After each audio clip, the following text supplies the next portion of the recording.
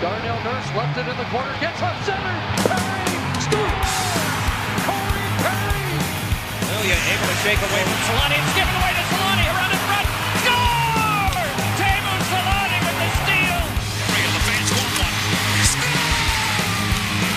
Off the floor! On the board! Paul Kariya!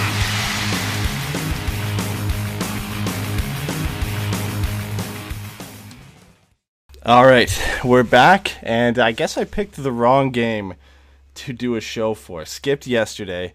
The Ducks get a 5-2 win against the Colorado Avalanche, I think. Man, I missed that game. I didn't watch that game, so if you don't get on me for this, but the Ducks got a big win against probably one of the best teams in the league right now, best team in the Western Conference when they face them. And then the back-to-back tonight against the Vegas Golden Knights. A 5-2 scoreline, but it could have been much worse. John Gibson ended up making, I think, 44 saves in this one. And, we know the Golden Knights are a good team, but this was a tough one tonight. Yeah, absolutely.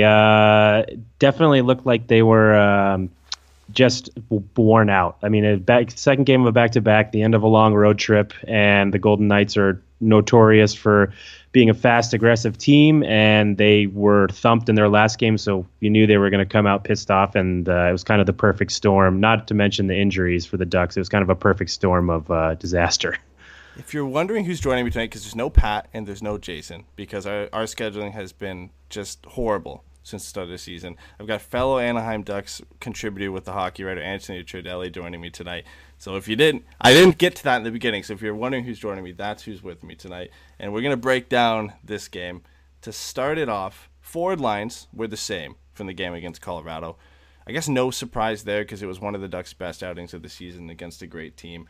The only difference is I think it was probably about half an hour before game time, Hampus Lindholm is announced that he's out with a lower body injury. We know Manson was on the IR. Andre Kasha was also just scratched for this game, but we know he's out with an upper body injury as well. So the Ducks' defense pairs going into this game were Brendan Gooley and Cam Fowler, which we're used to. Michael Del Zotto and newbie Eric Goodbranson, which normally that would be an iffy third pairing, and you've got that as your second pairing in this game. And then I guess the third pairing we've all come to know so far this season in Jakob Larsson and Korbinian Holzer. Not the best pairing in any game, but especially when you're going in a back-to-back against the Golden Knights, this kind of had the writing on the wall for a tough game for the Ducks defensively. Yeah, absolutely. Del Zotto, I think, has had a relatively good season in the bottom pairing. I mean, he's contributed on the offense, and he hasn't looked like too exposed. And Goodbranson yesterday was had a couple good hits. Looked like he was going to be. I mean, obviously you don't know from one game, but a good addition at first. But putting them up in a second pairing with that many minutes against such a good team was a recipe for disaster. And it's tough to find out that your best defender is out right before the game. So really, that was the first kind of kick in the you know what's for the Ducks. Yeah, and especially the game that Lindholm came off of, too, against Colorado. He posted 3 assists, kind of quietly had one of his best games of the season, so that's always a tough one. Only non-injury scratch, which we've come used to this season, was Nick Deslauriers. There's that revolving door on left wing where it's either Comtois, Jones, or Shore, or Deslauriers seem to be the guys that get scratched. Every now and then is Nick Ritchie, too. But getting into the game, it seemed from the very start, which I guess is a trend for the rest of this game, Gerard Gallant was trying to get Mark Stone out there pretty much as often as you can. I mean, I guess that's the best way to deploy Mark Stone, is because he's just so good. I think he's one of the most underrated players in the league just because of how great and how effective he is in his own end. But then offensively, I think similar to what the Ducks have done with Jakob Silfverberg this year, where they kind of give him a license to do whatever he wants in the offensive zone, it seems like Vegas has kind of told Mark Stone to kind of have some freedom in the offensive zone, which the Senators kind of held him back on. And he's been arguably one of the best players in the league this year. Yeah, absolutely. And I think on top of that, his leadership. I just noticed tonight that he's already assistant captain. He just came at the trade deadline last year, and he made some dynamic plays, both on goal-scoring plays and off the puck. There was one play, I think he came towards the end of the game over the blue line, kind of put it between his legs and tried to thread a pass in the slot that didn't quite get through. But you can tell his creativity, his kind of thinking on the fly, all of that, like you mentioned, like Silverberg is an asset for the Golden Knights, and you can't blame Gallant for wanting to keep him on the ice that long. And then even later on in the game, when the score's kind of out of hand, they kept they weren't necessarily rolling their lines. They kept the first and second line out there a pretty good amount. So I think we'll get to that in a little bit. Yeah, it's like Mark Stone, and I believe he's with Patch Reddy as well, and then obviously Stastny and was up there with Marcia Shoa and William Karlsson too. Like those two lines that they have to begin with are some of the best top six in the Western Conference, let alone the league. And then even the fourth line, a lot of, I guess Ryan Reeves and William Carey get a lot of grief for them still kind of being enforcers in this league, but you had Nicholas Waugh, who's making his season debut, and that line seemed to be all over the place for the Golden Knights tonight. I would argue they were kind of right up there. Obviously, Marcia Shoa and Karlsson and Mark Stone and Patch Reddy were on the score sheet, but Ryan Reeves and Carrier, they connect for a goal later on that we'll talk about. But that line was buzzing tonight, and that's not a bad fourth line to have. Like that's a very physical, very tough fourth line, but they have some flair in there where they can put the puck in the back of the net. Yeah, I think you have to look no further than the Stanley Cup Finals a couple years ago, where Reeves had at least a couple goals. I think he had 2 goals in that final series against Washington. So he can really bring it, both offensively, obviously physically, and just that fourth line, you're right, is really good. And Roy, I didn't know much about coming into the game, but he kind of we'll tell you, like you said, we'll talk about that goal in a second. But he showed his ability to score. Maybe it was a little lucky. I think he had a lucky bounce there, but. That fourth line is one of the better ones in the league. Well, let's get to the first goal, because Maxime Comtois is coming off 2 pretty good games where he's kind of been mucking it up in front of the net, and he's got 2 goals in back-to-back games. And he's the guy who really gets this play going to get the Ducks' first goal. A nice puck retrieval behind the net, kind of hounds Mark Fleury a bit, and he's able to retrieve the puck. And he just throws a pass out to Ryan Getzlaf, who he has no choice but to shoot this one. He's been shooting the puck more, to be fair, but he has no choice but to one-time this one, and he ends up beating Mark Fleury 5-hole. Don't know if he was aiming for it, but he ends up getting a little bit of luck that it slides across the ice and beats him. And that's Ryan Getzlaf's, I believe, 5th goal this season. The way he's been shooting the puck, I mean, that's not bad for him, and it's a great start. The Ducks get the first goal of the game again. Yeah, they mentioned on the broadcast this is I think only the second season where he has 3 more goals than assists. You always hear he's the pass first guy, but he's clearly taken it upon himself to shoot. And that play was all around. I mean, it looked kind of like relatively like mucking it up a little bit, but that pass into space by the defender, that stretch pass, I don't remember who exactly it was, but they bounced it in directly off the boards and let Comtois skate onto it. And then Comtois just did a great job kind of retrieving the puck and then protecting it immediately. You made a note about the puck retrieval, and he just kind of swiveled his hips around, got his body in between the defender, and then put it out front to Getzlaf, and Getzlaf slid it between Marc-Andre Fleury's legs. It was a real nice play all around. I do question what Riley Smith was doing on that play, just kind of taking a tour of that corner instead of stopping at the side of the net with Comtois in possession of the puck. But, I mean, you have to have breakdowns in order to score goals. And obviously Riley Smith probably wishes he hadn't done that on the Vegas side. But just a nice play overall by Comtois and a nice finish by Getzlaf. Yeah, it's been nice to see him Comtois get more involved. And he's had a great opportunity pretty much since he's come up playing with Ryan Getzlaf at most of the time. And then he got moved down to a kid line with Steele and Terry. And he's been kind of moving all over the place. But, again, now that's points in 3 straight games for him. And it was really Sam Steele was the only guy so far that was really looking like he belonged in the NHL and just consistent in his poise, and he was putting up some points here and there too, and he just seemed like he was ready to go. And Troy Terry was struggling a bit. He's had his flashes here and there. And Max Jones, we really just haven't seen enough of him because he's been scratched a few games so far this season. And Maxime Comtois was the guy who said, he needs to get things going. And I think the last 3 games has been a nice showing for him. Hopefully the consistency is there because this wasn't a great game for the Ducks. But it's really, he's been the guy I think a lot of people have been hyped about for a long time, especially because of his start last year. And if the Ducks are going to score some more goals this year and get some depth going, he's going to be a guy that's going to lead the charge for them. Yeah, absolutely. He's been able to score at every level, too. That quick spurt last year that he had his first NHL experience was really encouraging.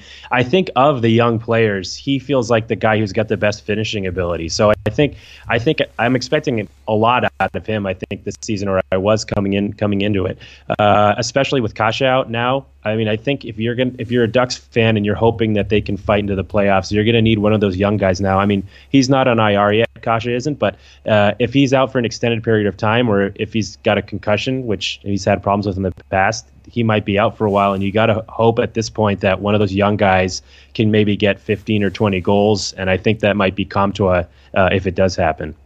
Yeah, that's what we're hoping for. I think one of those guys needs to step up for the Ducks offense. Is going to move up from dead last year and move into hopefully the middle of the pack, or at least somewhere around 20, 21, 22. They're going to need somebody like that to step up. But moving into the first Vegas goal of the game here, this is where Vegas really started to take over and where Mark Stone and his line started to get things going. His original shot hits the crossbar and it falls right behind John Gibson. And unfortunately for Cam Fowler, I don't know, he looked like he was trying to clear it, but at the same time, it looks like he just kind of lost his head a bit and threw it into the back of the net. I'll give him the benefit of the doubt that he was trying to clear it here, but he actually ends up throwing it into his own net. A tough goal for the Ducks after scoring the first goal of the game, but again, you can't get on Gibby for this one. The shot does beat him, it hits the crossbar, but this one's a bit on Cam Fowler, you'd have to say.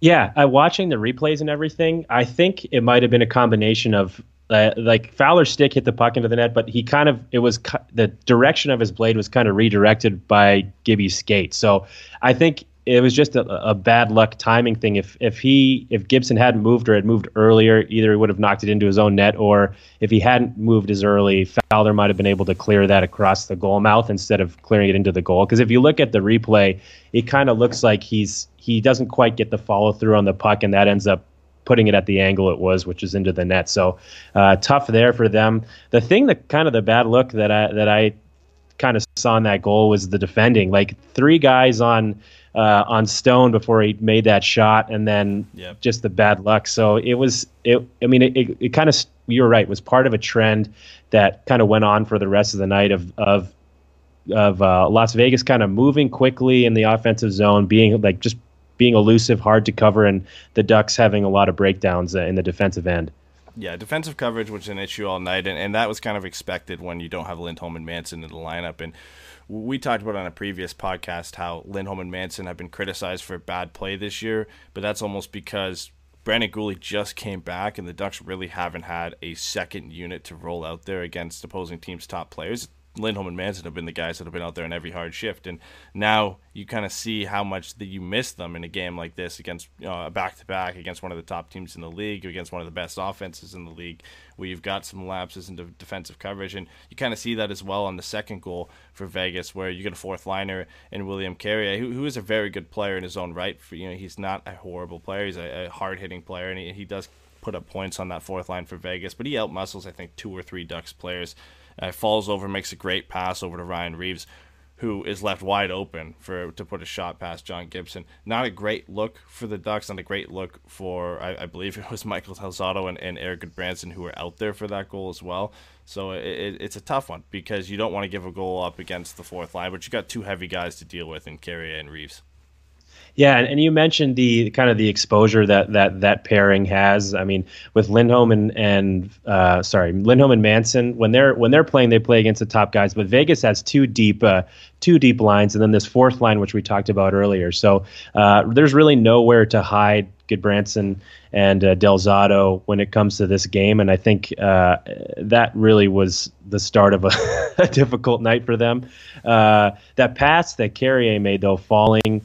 That also was kind of difficult. You notice that back checker, I didn't see quite who it was on the right side who kind of lets Reeves go. I think he was almost expecting that play to be over because Carrier was on his way down and made that nice pass. So it just kind of shows you got to back check, stay on your man. But that was a difficult goal, yeah. Yeah, I think it was fourth line versus fourth line out there because I'm looking at the replay and Derek Grant's out there with Carter Rowney. So a tough assignment for them because Derek Grant and Carter Rowney are legitimate fourth liners and they're legitimate NHL players. But when you're going against, not even just Reeves and Carrier, but Nicholas Waugh, who got his first start tonight of the season, he's a big kid too, and he plays some heavy hockey and gets the third goal of the game for the Vegas Golden Knights too. You mentioned it earlier on, a lucky bounce because it hits off Eric Goodbranson's skate and lands back on his stick, and I think that fools John Gibson a bit because he thinks the puck is going wide and it comes right back to Waugh, who ends up throwing it past him. Still not a great look for Del Zotto and Goodbranson, who kind of played him soft a bit, and maybe that's a lack of experience playing against him. But again, he's a big kid, and I think they got to play that a bit tighter, and it ends up being 3-1 Vegas off that play. Yeah, and seeing somebody like that split the D where he just kind of skates forward in between them without even doing a move like a dangler or anything like that, you just kind of wonder what they were thinking. Like you mentioned playing soft on the stick. There's no shoulder into the body. They weren't even really in position to play him physically. Goodbranson was behind him, and Del Zotto was kind of a little far to his right, and you wonder how they get that far out of position before the play even started. And I mean, that kind of goes towards. I'll kind of bring it up a little bit more about the penalties and just the style of play the Ducks have, but it's what you deal with when you deal with this fast, speedy team. Yeah, they had penalty issues, and you kind of foreshadowed that on Twitter, where you were saying that the Ducks were on pace for 6 penalties in this game and how they've had an issue with penalties throughout this year. It's become a trend, not just this season, but probably for at least, maybe even more than the last 3 to 5 seasons. The Ducks have had discipline issues, and it's kind of evolved past Randy Carlyle and into Dallas Eakins, but they end up getting a holding call from Brendan Guhle in this. They kill it off, and there wasn't a ton of high-quality chances from Vegas in this one. The rest of their power plays looked pretty impressive, but I think the Ducks did a good job of holding them off to at least keep it 3-1 after the first. Nick Ritchie gets a chance near the end, where it was probably the Ducks' second-best chance of the period other than Ryan Getzlaf's goal, where he just can't tuck it past Marc-Andre Fleury. But all in all, not a great period for the Ducks. Outshot 17-5. Shot attempts were 27-11 for Vegas at 5-on-5. Scoring chances were 8-3, and high danger chances were 6-2. Michael Del Zotto and Goodbranson, they didn't really look that great out there. They looked lost at times, and the Ducks were struggling to gain offensive zone pressure, which has been a problem all year. They've been kind of a team that flies by the seat of their pants, and they've been a high-event hockey team for most of the season, and that's kind of expected against a team who's been known for puck possession and building play in the offensive zone in the Vegas Golden Knights. Yeah, and I think this is kind of where you want to start to get into the speed at which they play. A lot has been made about them playing a faster game, a more possession-focused, creative game, but that hasn't necessarily been from just outright speed and quickness like the Golden Knights have. There's a lot of, like the first goal the Ducks scored of the night, there's a lot of stretch passes coming from inside their defensive zone, and good first passes that enable you to break out with speed. And it's not like NHL players are that much faster than one another when it comes down to it, but when you're able to get a pass on the tape from the defensive zone through the neutral zone and kind of maintain that speed from a defender who's been able to retrieve the puck and kind of have composure with it, that's how you're able to get a fast attack and that creative kind of off-the-rush type of hockey. The problem tonight was that they were just being so aggressively forechecked by the Ducks that they didn't. The defenders in the center didn't have time to pick up that puck behind the net, look for that great first pass, and start the rush quickly. And that kind of snowballs. It snowballs from the defensive zone into the offensive zone and results in a lot of dump and chase, which for the Ducks was hard to retrieve that puck in the Golden Knights offensive zone. So it's a waterfall effect there, where you start off in your defensive zone, you can't really generate any offense, which I think was a problem most of the game. Yeah, and that continued into the second period too, because the Ducks didn't have a shot for the first 5 minutes. I think they got a pretty good chance where Troy Terry has been showing this, and I didn't notice this from him when he was playing in Denver and when he was playing with the U.S. national team either. His puck protection is a lot better than his size comes off as, and you've seen that, I guess, in the last 3 games more so, where he's had at least 1 or 2 chances where he's used that to his advantage to set up a play, and he does in this one to set up Max Jones, but unfortunately Max Jones gets himself in a good scoring position. It was always going to be a tough shot because he would have had to beat Marc-Andre Fleury, I think, blocker side, top right, the top left corner. That was the only spot available. He completely airmails it and sends it over the net. But I like what I'm seeing from Troy Terry in that sense, because he's got some great balance. He's got a decent reach for not being a big guy, and he's been using that to his advantage. Just the points haven't come up. But if he keeps doing that and he keeps setting up plays like that, eventually whoever he's setting up is going to put one in the back of the net. Yeah, we spoke about this a little bit on. I spoke about it with Kent on our podcast. Something I'm very impressed with Terry about, both in the offense when he's on the rush protecting the puck and dishing it off to his teammates, but also on the forecheck. He's got such a good stick and such good body position for someone his size that he really uses it to his advantage. use an example in one of the articles I wrote about his forechecking ability, where he might not be in the best physical position to steal the puck on the forecheck, but he finds a way to get there in a very quick way, and that goes along with having a good stick, both when you're trying to steal the puck and when you're trying to set up your teammates and protect the puck from the opponent. He's just very he's very good that way, and I think that's what's enabled him to kind of make a name for himself early, or at least not make a name for himself isn't the right phrase, but like to stand out a little bit when he's got the puck. Yeah, it's something that I've been impressed with him because, like I said, I haven't seen that from him coming up, and it's nice to see that you don't really expect a new facet of a player's game to kind of develop at the NHL level, especially a guy who isn't that big. And maybe if he, McKinnon is a kind of a guy that I not liken Troy Terry to, but that development in, because McKinnon came into the league similar to Troy Terry, a lanky kid, a smaller kid, and then 3 or 4 seasons into his development, you look at Nathan McKinnon now, he's nowhere near the same type of player who came to the league, just the size and the muscle that he's been put on. And I don't know if Troy Terry is going to be able to get that big as Nathan McKinnon is, because I believe McKinnon is much taller than Troy Terry is. But just that reach and that ability to protect the puck is something Nathan McKinnon has always had since he entered the NHL, and something he didn't really have in junior. So it's nice to see Troy Terry come out and put that development on and show that not even though the points aren't coming, he's still working hard and he's still relentless on the forecheck. Let's get to the second, or what would have been the Golden Knights' 4th goal of the game, but it ends up getting denied. Eakin feeds Marchessault from behind the net, and his one-timer clearly beats John Gibson, hits the crossbar, and then hits the opposite post and goes out. I thought this was in originally. I thought, this is a power play goal, beautiful setup from Eakin to Marchessault.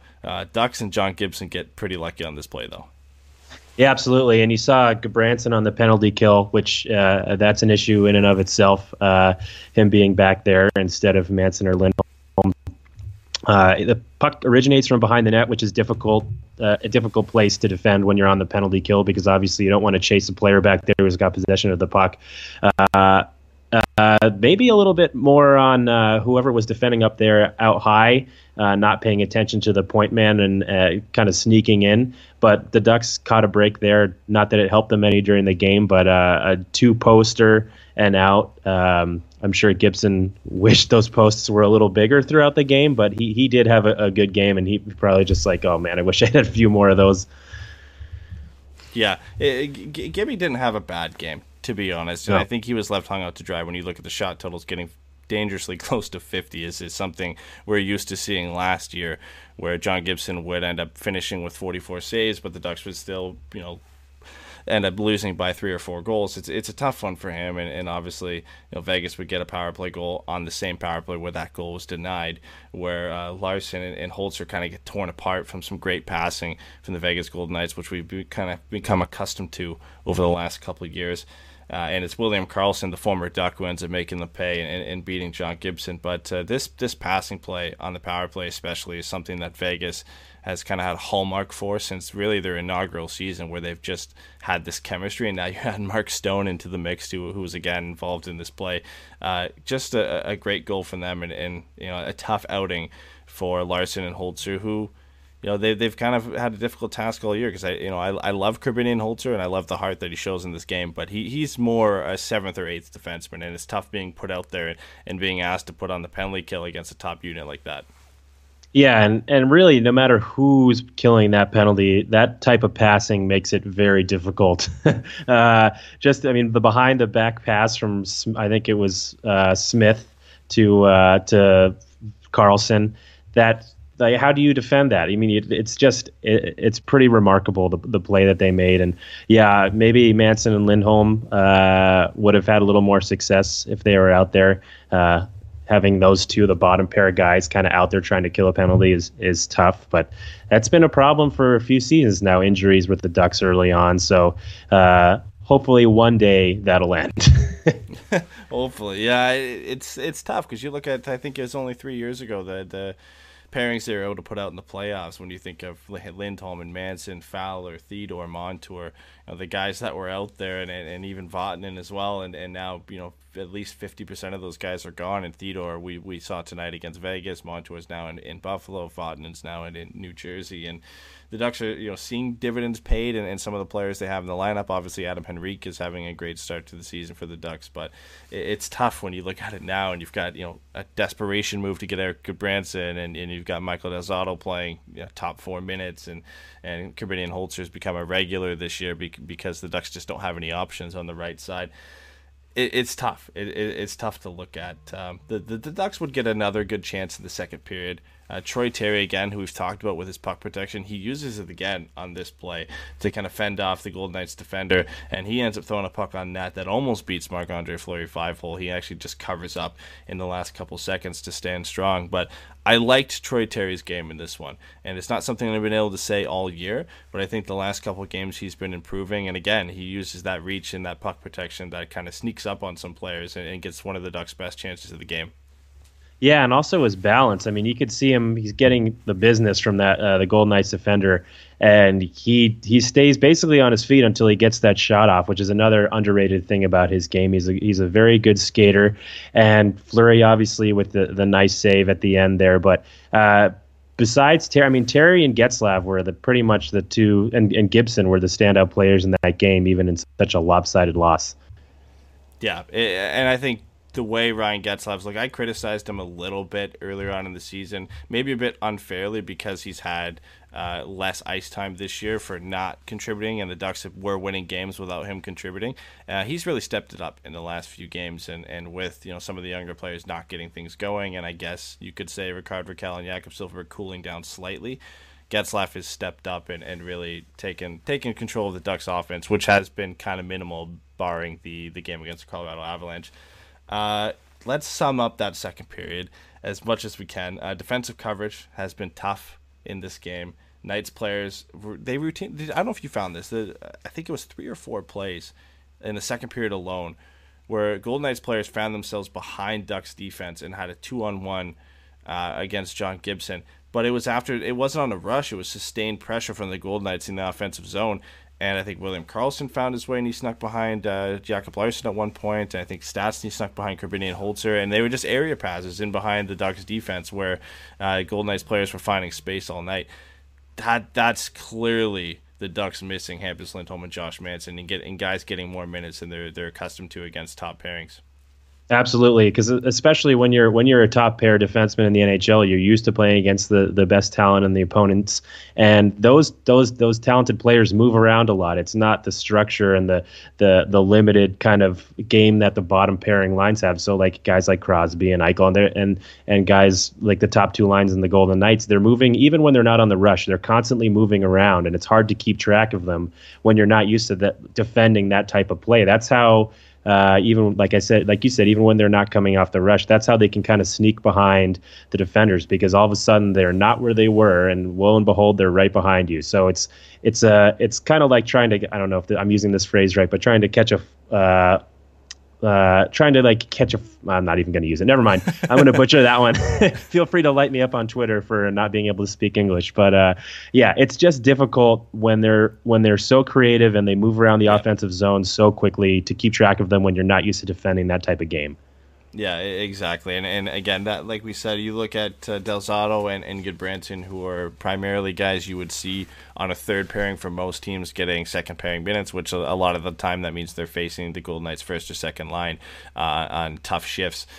That's something you're going to get. And again, the same goes for Larsson and Holzer, who saw an increase in minutes tonight, because you're not going to throw Gooley and Fowler out there every time you can get. They're not Lindholm and Manson, and they're them themselves this season aren't used to facing the top pairing on every shift. So you knew that was kind of going to come after hearing that Lindholm was going to miss this game and what a loss it was for the Ducks.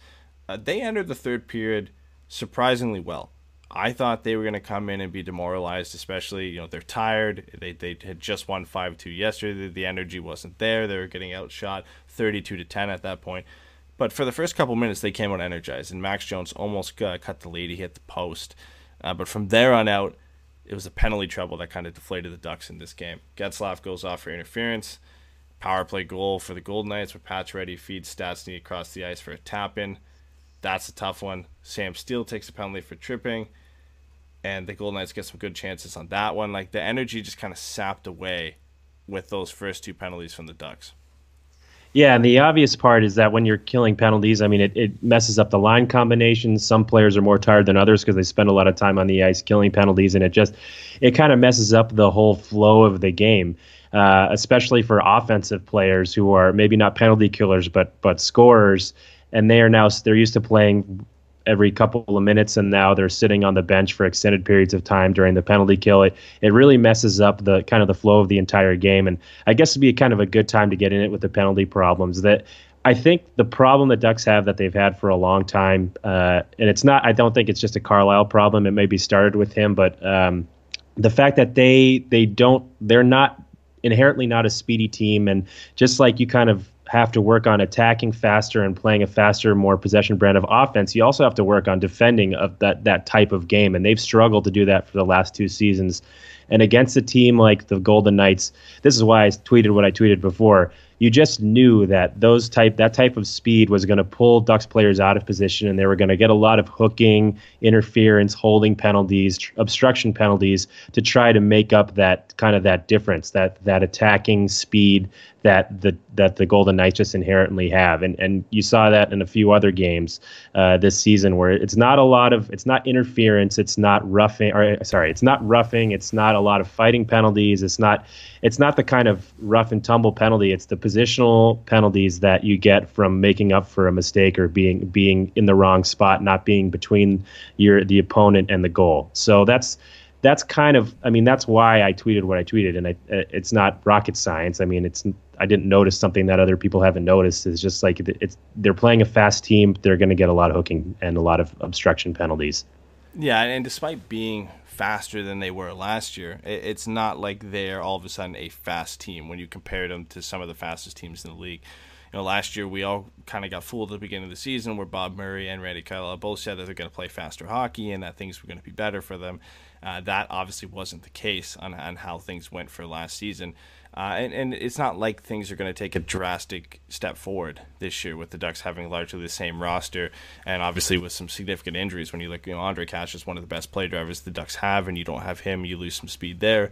And then having, Lindholm and Manson out, you lose some transition from the blue line as well, which is going to cut the speed down. So that was the writing on the wall for the Ducks, that they were going to take some more penalties in this game, especially when you're going up against, I would argue the Golden Knights are one of the fastest teams in the league when it comes to passing and skating ability as well. So it's tough. It's tough. You kind of felt like it was going to happen in this game. I mean, you saw it on another team. We'll just be quick. Bruce Boudreau the other day telling the media, I can't make my players faster or something like that. It's like, I don't think that Dallas Eakins would have the lack of foresight to say that, and the Ducks aren't necessarily a slow team. They're just adjusting to that new speed of the NHL on both sides, and they're having some growing pains. Yeah, exactly. I think that's the perfect way to put it, is they're having some growing pains, and games like these are going to happen. And I would rather a game like this happen against a team like the Golden Knights rather than a team like the Ottawa Senators or the Detroit Red Wings, or a team who are struggling this year. I would rather it be against one of the best teams in the NHL and one of the best teams in the Western Conference, who have routinely been a struggle for the Ducks because of their speed. Like, we've seen this before. It's not like it's new that the Golden Knights have beat up at the Ducks, especially in T-Mobile Arena, which is historically a tough place to play for all teams, not just the Ducks. So it's one of those games where you look at it, and the Ducks haven't played, even in their losses, they haven't played too many bad games this year. You look at Boston, they played a pretty good game there. They lost to Calgary, where they got beat by Cam Talbot. The last 2 losses they had were probably the 2 bad games that they've played this year. And then you look at it, a fast team like Colorado. With rest, the Ducks were able to play a pretty good game against Colorado Avalanche as well. So there's improvement there. You can see it. There's always going to be games like this. The Ducks are still a young team, and a team, like you said, that are adjusting to a new style of play. And you're going to come up against a team who's been playing the same way since they came into the league. There's going to be these types of games. Yeah, absolutely. Especially after a long road trip, or at the end of a long road trip in the second of back-to-back, like we talked about at the beginning. It's just a tough situation to be in. But that's why you're in the NHL. You don't make excuses, and I don't think they are. And they're gonna play up against Winnipeg at home in a couple days. So I think that's going to be. I think maybe you'll see the way you saw Las Vegas come out tonight is how you'll see the Ducks come out against Winnipeg. And Winnipeg has a notoriously weak defense. I mean, they've traded Trouba or Trouba signed. I don't remember. I don't remember if he signed. Yeah, they traded him as an RFA to the Rangers, and then he signed with the Rangers. But they lost him, and they Byfuglien is still. He's still MIA. If he's making a decision if he's going to ever play again, and then Tyler Myers, who's not a big piece of their blue line, but when you look at who else they lost, that's a huge loss, and it's almost a worse situation than the Ducks are in right now. Yeah, because the Ducks are dealing with injuries, and fully healthy, you've still got 4 guys who are capable at playing top 4 minutes, in Lindholm and Fowler and Gooley and Manson. But for Winnipeg, it's Josh Morrissey's show, and that's pretty much it with the guys that they're playing there. Yeah, it's going to be, I think, a good opportunity for the Ducks to get back on track, get their offense back on track, and hopefully their power play, maybe get a couple. I mean, they only had one power play or two this whole game, and maybe get another power play goal, because that was starting to heat up a little bit. But I think that you just have to hope that Winnipeg game is a bounce back game. Obviously, you hope that for the Ducks. Yeah, exactly. The last play we have, because we got to talk about it because it was the Ducks' goal, and Troy Terry continued his strong game. He strips the puck away from a Golden Knights player, and he feeds Adam Henrique with a nice pass, and Henrique continues his hot start to the season, scores his team-leading 6th goal of the year, which I don't think anybody would have expected. I think a lot of it's come from the fact, especially early on, that he ended up getting placed with Raquel and Silfverberg out of just injury issues and guys getting sent down, because Sam Steele was the guy who was pegged with them at the start of the season, and that was supposed to be one of the Ducks' most intriguing lines this year. And then Sam Steele gets injured, so Isaac Lindstrom goes in and plays with them, and then he gets sent down, and then Adam Henrique ends up being the guy who steps in there and becomes the benefactor, and had 5 goals going into this game. I believe he started the night with Henrique or with Raquel and Silfverberg. At this point, I think he had been moved off because they shuffled lines a bit, but he finds himself with Troy Terry, makes a nice move and scores. I'd like to see those guys play together more often, because I think they both look pretty good tonight. Yeah, absolutely, and I think they make a decent or pretty good two-way combo, or two-thirds of a good two-way line, because like we talked about with Terry earlier, he's a pretty good forechecker. He's smart with his body and his stick. He stripped the puck away from the Golden Knight defender to start this play, and then he made a nice pass.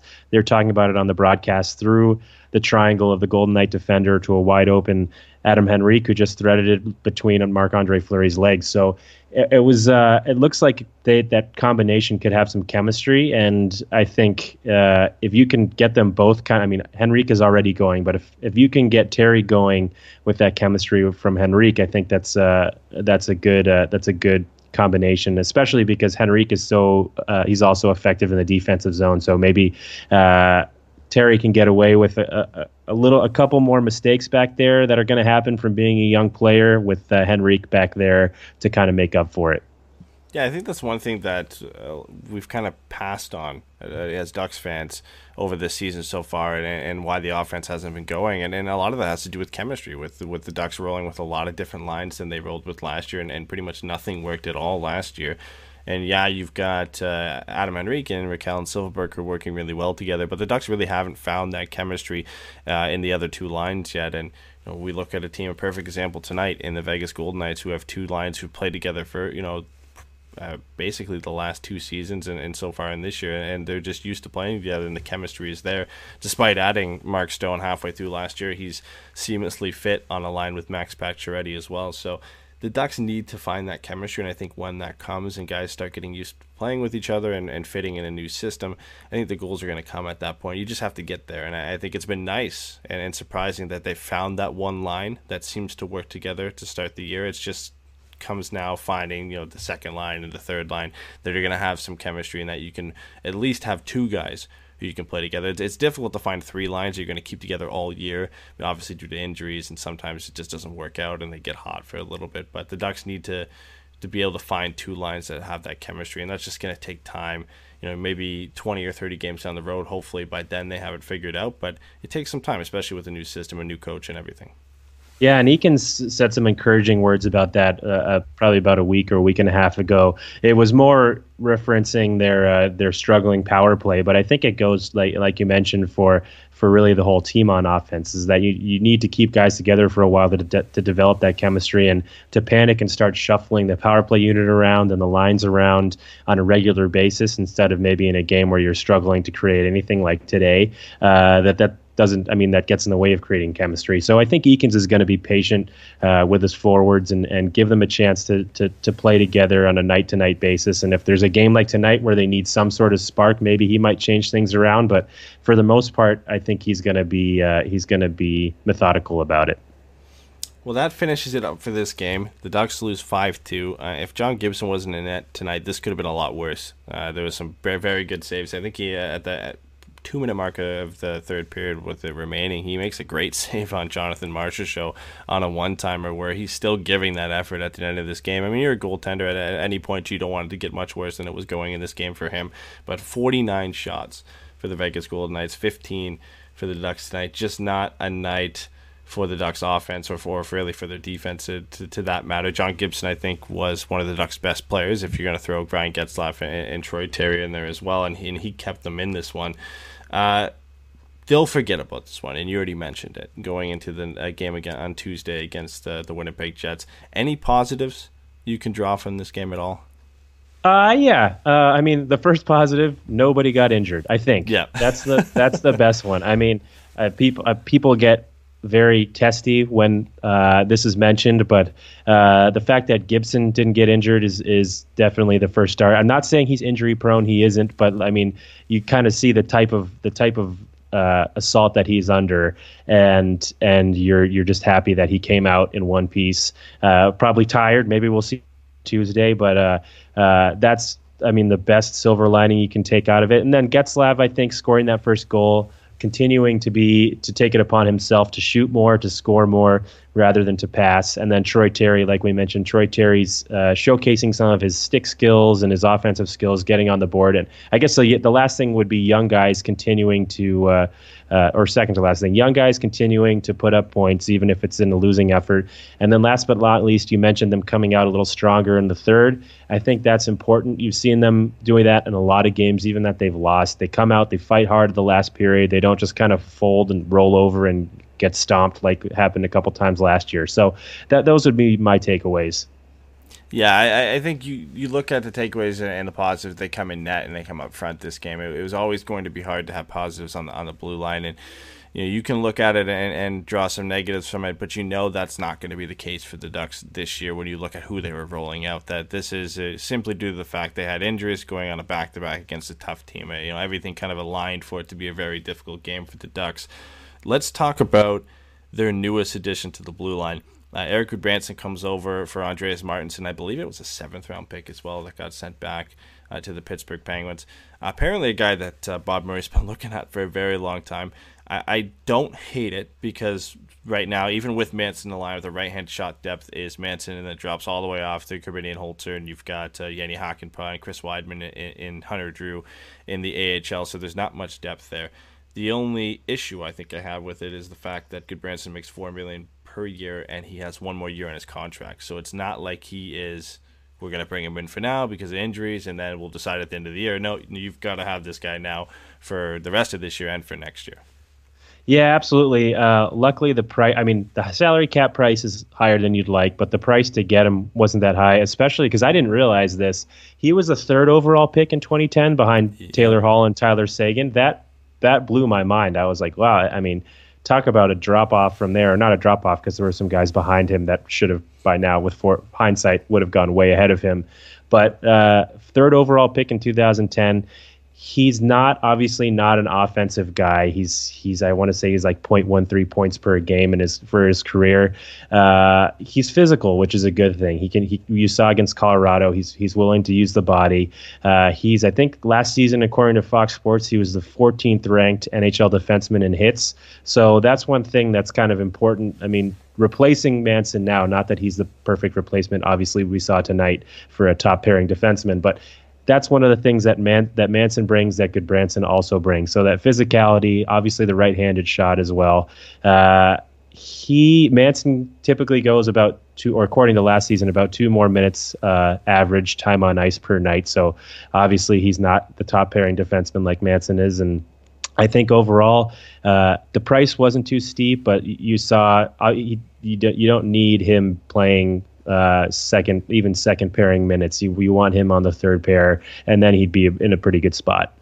Yeah, I don't mind it at all for this year because I think he is better than Corbinian Holzer. I think he is a solid sixth guy. The price for him to be a sixth guy is a little bit high, but you can kind of have that as a sunk cost because the Ducks aren't going to be in a cap issue this year. They're not going to be looking to add too much at the deadline that's going to hurt them cap wise. Like that, all that considered, that's fine. And I think if you're going to roll with everybody healthy, Lindholm and Manson, Gooley and Fowler, and let's say Larson and Gudbranson, that's a little bit of a step forward.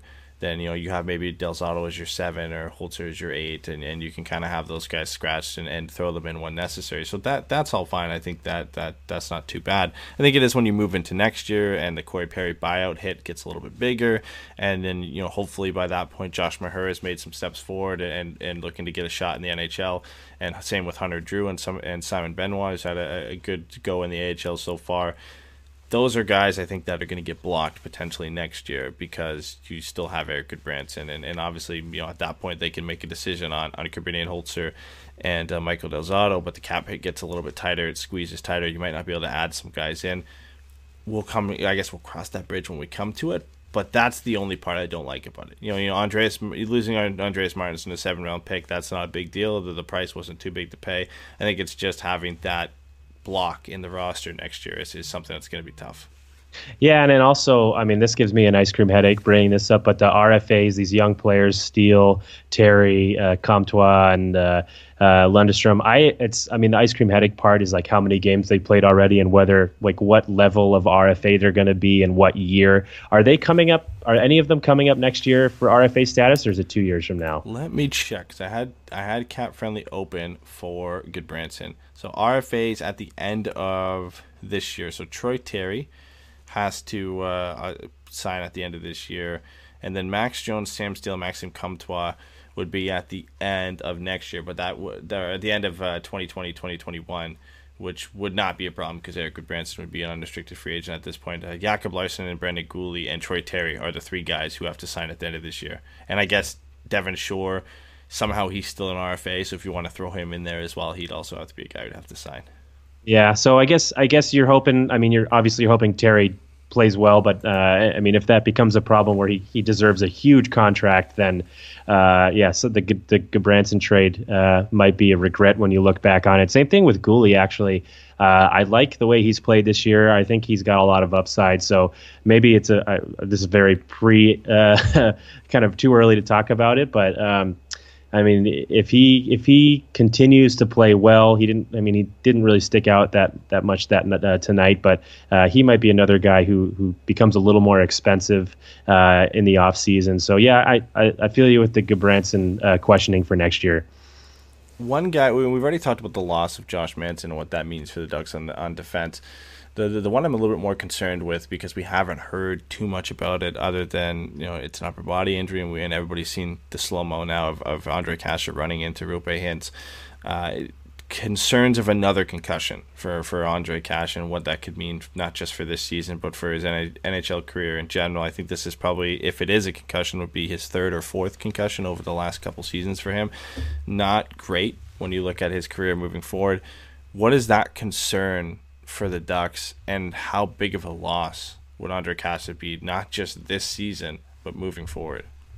A huge loss. He's the one guy I've always, for a long time, thought, and this isn't really mind-blowing either, the Ducks need a sniper. They need someone who can score, who's willing to shoot, who can set up plays in the offensive zone, get lots of... And Kase has been the one young player besides Ricard Raquel, who's been able to show, and Raquel's not that young anymore, but to be able to show that type of offensive ability on a consistent basis. And if you lose Kase for his career, that's the biggest, probably the biggest ever what if, or one of the biggest ever what ifs, and amongst the young Ducks players that kind of didn't make it or were traded. So Kase, you hate to see him getting potentially another concussion.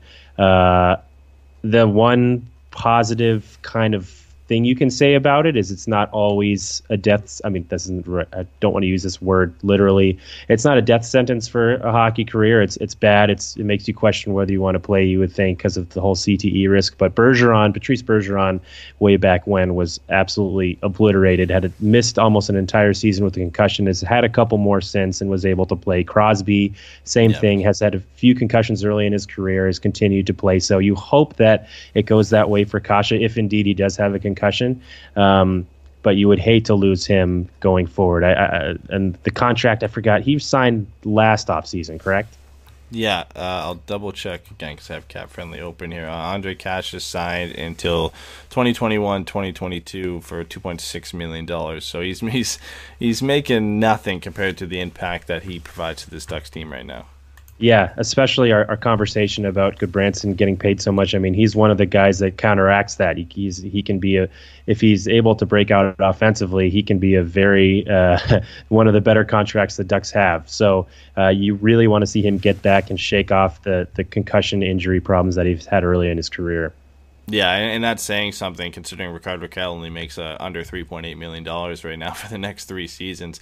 And I think Andre Kase this year, he shot the puck a lot. He has 26 shots through 11 games, which we're used to. The puck hasn't really found the back of the net for him, but you would assume that's going to come with the way he contributes to the play and the way he drives play. What I've really liked is you've seen an uptick in not just his ability to get up the ice and have controlled entries into the offensive zone, just his playmaking ability. It seemed like every game he was in this year, he was setting up 3 or 4 good chances in the offensive zone, which is, I guess, not to say it's something we hadn't seen from Andre Kase before, but on a consistent basis, it was Andre Kase was out there and somebody would set him up for a shot, and 33% of the time would be in the back of the net. That's just seemed to be the case for him, but he's really not changed his game, but taken on a different role for the Ducks and being that distributor, which was really nice to see. It was really refreshing to see him have that other asset to his game, which made his play even more valuable to the Ducks, considering he could flip from playmaker to goal scorer and still drive play at an elite level. He's a massive loss to the Ducks if it's for any prolonged period of time. Hopefully he's back. It's never a good thing when you don't hear anything because you always have those worries of concussions. But I do think when people hear concussion and multiple concussions, especially as Ducks fans, a lot of us kind of go back to Paul Kariya and how his career ended so early because of concussions. A lot of people go and they reference Mario Lemieux too, but then you have to bring up those recent ones, like you said, and Patrice Bergeron and Sidney Crosby, and how far the game has come on that side and dealing with injuries and how guys are able to get back and still have regular and productive NHL careers. I don't think by any means this is the end for Andre Kase, even if it is another concussion. I think the way that medicine and just dealing with injuries has evolved in hockey, that he'll play hockey again. I'm just hoping he can come back and be productive early this season because the Ducks are going to need him with the way their offense is produced. He has been a guy, other than Henrique, Rakell, and Silfverberg, that has really contributed and drove play for the Ducks. Yeah, absolutely. Agreed there. And the final thing about him is you don't want to see him kind of change the way he plays. He's kind of physical. He gets into the corners and he hits people. And if this was a concussion, this most recent concussion or injury was kind of a freak accident. It didn't really look. It wasn't like him going into the corner or being in front of the net, taking a shoulder to the jaw or something like that. It was kind of a collision that neither player was expecting. So. You kind of hope that if he does continue to play, he doesn't change the style of play that he has, because I think that's vital for how productive he is. Yeah, he the way he plays now is just a hard, end-to-end style of play, and he needs that to continue to be productive. That's why he's one of the best players the Ducks have up front and entering the opposing zone with a controlled entry. Just the way he plays is why he's so effective for the Ducks. Let's move now. We got about 5 minutes until we hit an hour, so let's move into some of the fan questions we have. A lot of them are in response to tonight's game. Some people just saying, I want to cry. Some people asking what happened. But more in the questions we can actually answer. Maverick said, are we just matching the play with other teams? So are we not really trying to drive the play? Are we just letting other teams dictate the play and then coming up to the play and just trying to match that and not really trying to dictate play themselves? That's an interesting question. I mean, it's not I don't know if it's necessarily like a conscious decision that you make. I think it comes in with preparation and aggression and fatigue. Obviously, like this one, like we've mentioned 1,000 times, was the second game of a back-to-back. So you want to obviously like drive play and take it to the other team, but it's kind of a, I mean, to me, it seems like kind of a random thing. It's you work on it. I mean, I think you talk about it in the locker room. You obviously want to score first and everything, but I don't know. What's your opinion on that? That's kind of a hard. It's kind of a tough one. It's a hard question. Yeah, it's something people have criticized the Ducks for in the past. If I have to remember, in some of the questions we've got before, it was more so the question we used to get was, do the Ducks play harder against good teams and then not show up against bad teams? That seemed to be something a question we'd get over the last couple of years for the Ducks, and that's something that's changed. But I wouldn't say the Ducks are just matching the play with other teams, and if you can't really use this game as an example of that. Like we've already mentioned, it was a back-to-back against one of the best teams in the league. I think if you're coming into a back-to-back, sometimes all you can hope for is to match the intensity and the momentum from a team that's had 2 days off and is one of the fastest teams in the league. And then you look at, with rest, what the Ducks were able to do against Colorado. So I don't think on the season as a whole they're trying to match the play with other teams. That might have been the case in this game, and that's kind of expected in a back-to-back. I don't think it's something that we're going to see that often from the Ducks, because I generally like what they've done so far this year. I think they have tried to dictate play themselves. They are a high-event team, and with that comes mistakes in your own zone. But I don't think you can be a high-event team and match the play of other opposing teams. At that point, you're a team who likes to trap and sit back defensively and then try and generate offensive zone pressure by cycling the puck. And I don't think the Ducks are that team this year. Yeah, and I guess one thing I will say about that question, one thing I would have liked to have seen a little more today that you saw from Ritchie and Getzlaf is more physicality. I mean, if you don't have the legs to do that high flying offensive type of game, then you need to go into the corners and kind of grind it out and hit people and make them not want to go back there and retrieve the puck when you dump it in, and that physicality is kind of a way you can take it to an opposing team without trying to skate it down their throat. So I think you could on a night like this, you could have seen a little more physicality, and I think in general, and missing Josh Manson was one of those things that kind of took away from that. But I guess that's true. I think this question's perfect for you because I believe you wrote an article about this and John Gibson's usage this year and how they should use Ryan Miller more. We had a question from Keith on Instagram. He said, it's Gibson's net, but are there any thoughts about playing Ryan Miller a bit more down the road? Absolutely. I play him against Winnipeg on Tuesday. I think obviously John Gibson is I think one of the best goalies in the NHL, but you can't have him out there getting 47 shots a night against him, or even 33, 34. You need to rest him, and even though Ryan Miller is getting up there in age, he's shown nothing but an ability to compete and win games for the Ducks as well. So I think you give him a chance to play against Winnipeg. I'd like to see him play a couple more games every couple of weeks rather than just I think we've really seen about one a week since the season started. Obviously, every second game of a back-to-back, he played the first game. He played yesterday against Colorado, so he played the first game. But I do think they should play Miller more, and it's not any fault of John Gibson. It's really a conservation thing. If you are in the fight towards the end of the season, the playoff spot, you need a rested goalie. That's been proven in a lot of articles, not proven, but suggested that the numbers show that a lot of articles and studies that have been published in the playoffs and at the end of the season. So I totally put Ryan Miller in the goal on a more regular basis than he's playing now.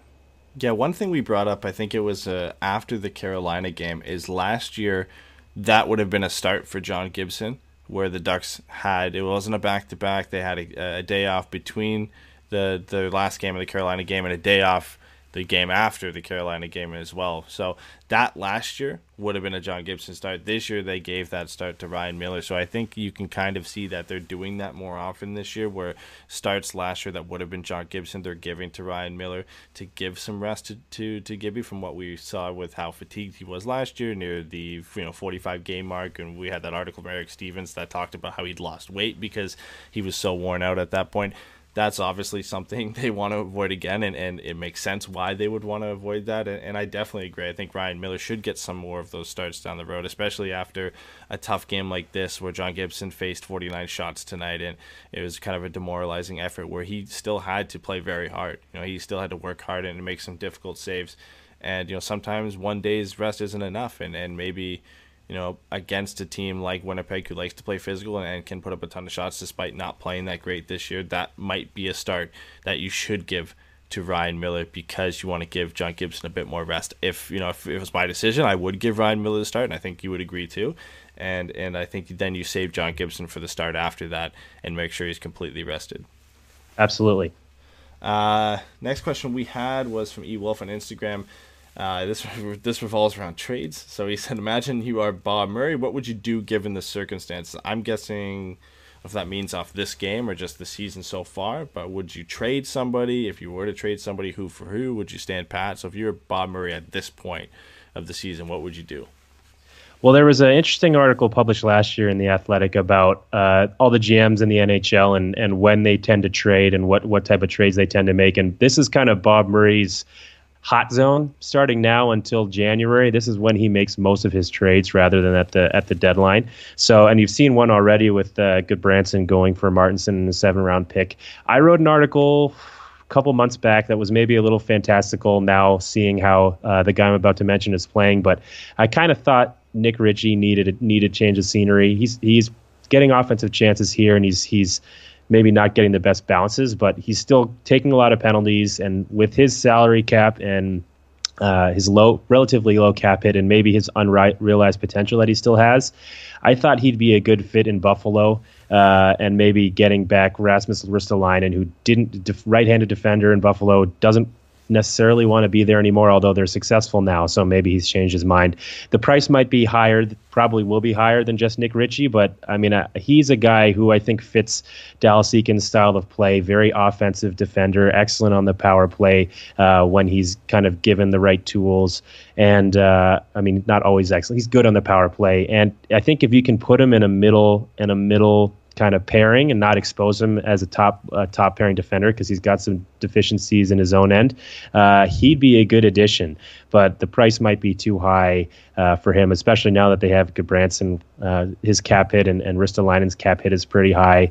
But I think you could get some motivation from Buffalo because they have some cap problems as well, and Ritchie's contract is pretty small, and so if they could offload Ristolainen off of at least their cap hit off of their roster, maybe they don't want to get rid of his skill anymore.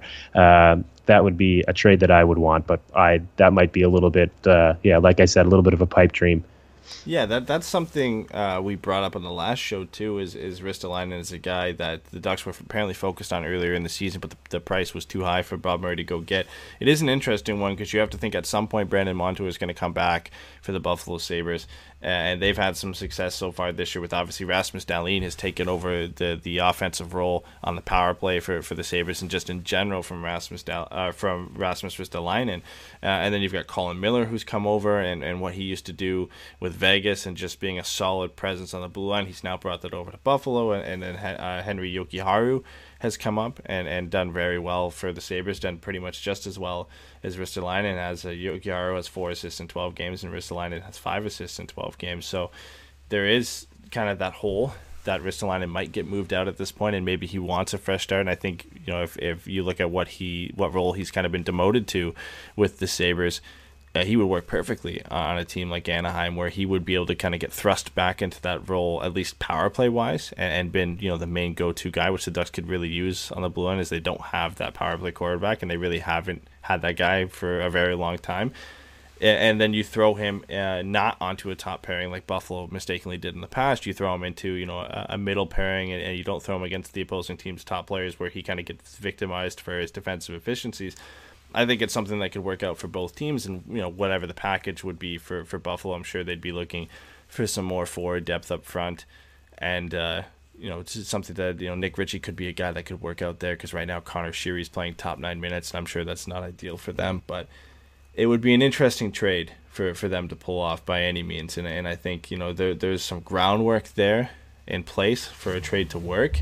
Whether that actually comes to fruition in the end, I'm not sure.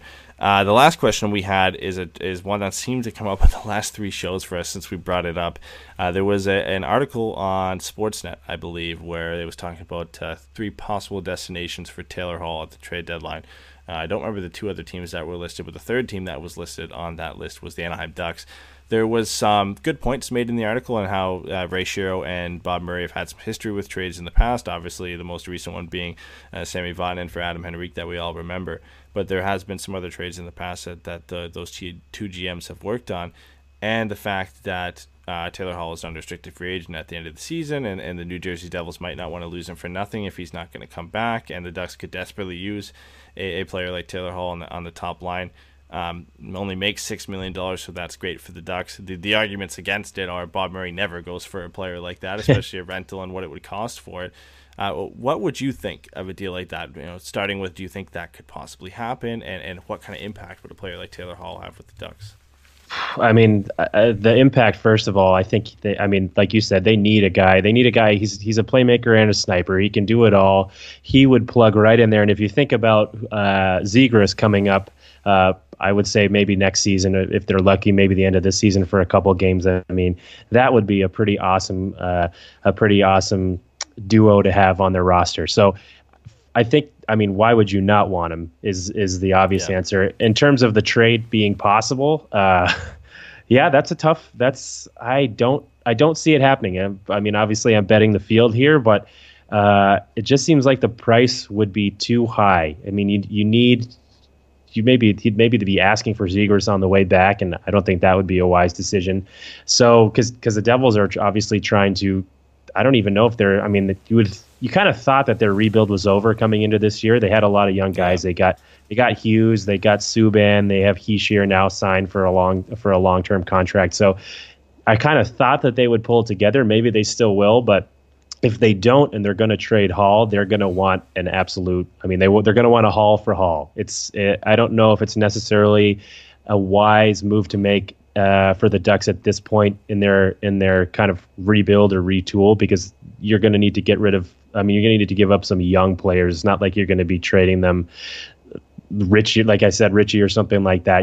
It's going to be expensive, and I think the Ducks are kind of on the precipice of getting back into the playoff hunt. So I wouldn't do it unless it was a relatively equal trade. Yeah. That's obvious. The thing I always forget with Taylor Hall too is because he's been in the league for so long. The guy turns 28 this year too, so maybe a rental makes sense on the standpoint that the Ducks, if they were trying to make a playoff push, that's a good move to make. But I don't think they're in that position where Taylor Hall automatically makes them a contender. I think it definitely makes them a team who could make the playoffs by any means, because Taylor Hall playing on the top line, for the Devils, people consider them possibly being a team who could make the playoffs because they have Taylor Hall as that go-to guy up front.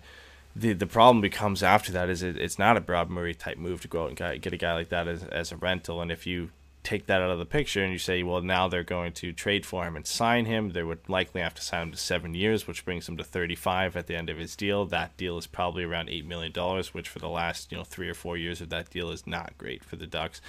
And then any sign and trade, it can right away ups the trade value for a player like Taylor Hall. So you're looking at giving up a lot more. And you mentioned like Trevor Zegras or Maxime Comtois or Sam Steele or Troy Terry. Those would likely be guys that would be going back in a deal like that. And at that point, it just becomes too pricey for where the Ducks are in their rebuild. It's, is 2 or 3 or maybe 4 on the high end of Taylor Hall in his prime worth it to give up 3 or 4 pieces of your rebuild and then kind of have to start again. It doesn't fit with the Ducks' plan, as great as it would be, because the Ducks have been looking for that top line left wing for almost a decade now, it feels like, and guys that have kind of been in and out there. Nick Ritchie at one point was supposed to be. Unfortunately, the last bit of our podcast got cut off. The last about 2 minutes of the show got cut off because we were having some technical difficulties with Twitch. Me and Anthony just went on to discuss for a couple more minutes the validity of the Ducks bringing in Taylor Hall. Me, Patrick, and Jason have all discussed that in the last couple shows, and we all kind of came up to the same conclusion that the Ducks, as nice as it would be, wouldn't be able to go out and acquire a player for Taylor Hall for what the price would be. Anthony goes on to discuss his podcast that he does with Ken Huskins. It's a must check out, so you guys have to check it out. It's called the Flying V Podcast on the Believe Podcast Network. That's BLEAV. Make sure you guys check that out. It's I believe it's twice a week, and it's a great show that him and former NHLer Ken Huskins do. I can't recommend it enough, so make sure you go check out his show. And then thank you again to Anthony for coming on the show. I apologize again to you guys for the last couple minutes getting cut off. Unfortunately, we were having some video issues with Twitch, so when we actually ended our stream, we were a couple minutes behind on the video feed from what the audio feed was. So that's why you're getting me now in after the podcast is done coming on here and telling you guys what happened. So again, thanks for Anthony for coming on. Hopefully we can have him on the show again. And we'll be back after the Winnipeg game with our regular post-game show. Either me, Patrick, or Jason will be on that show. All right, take care, guys.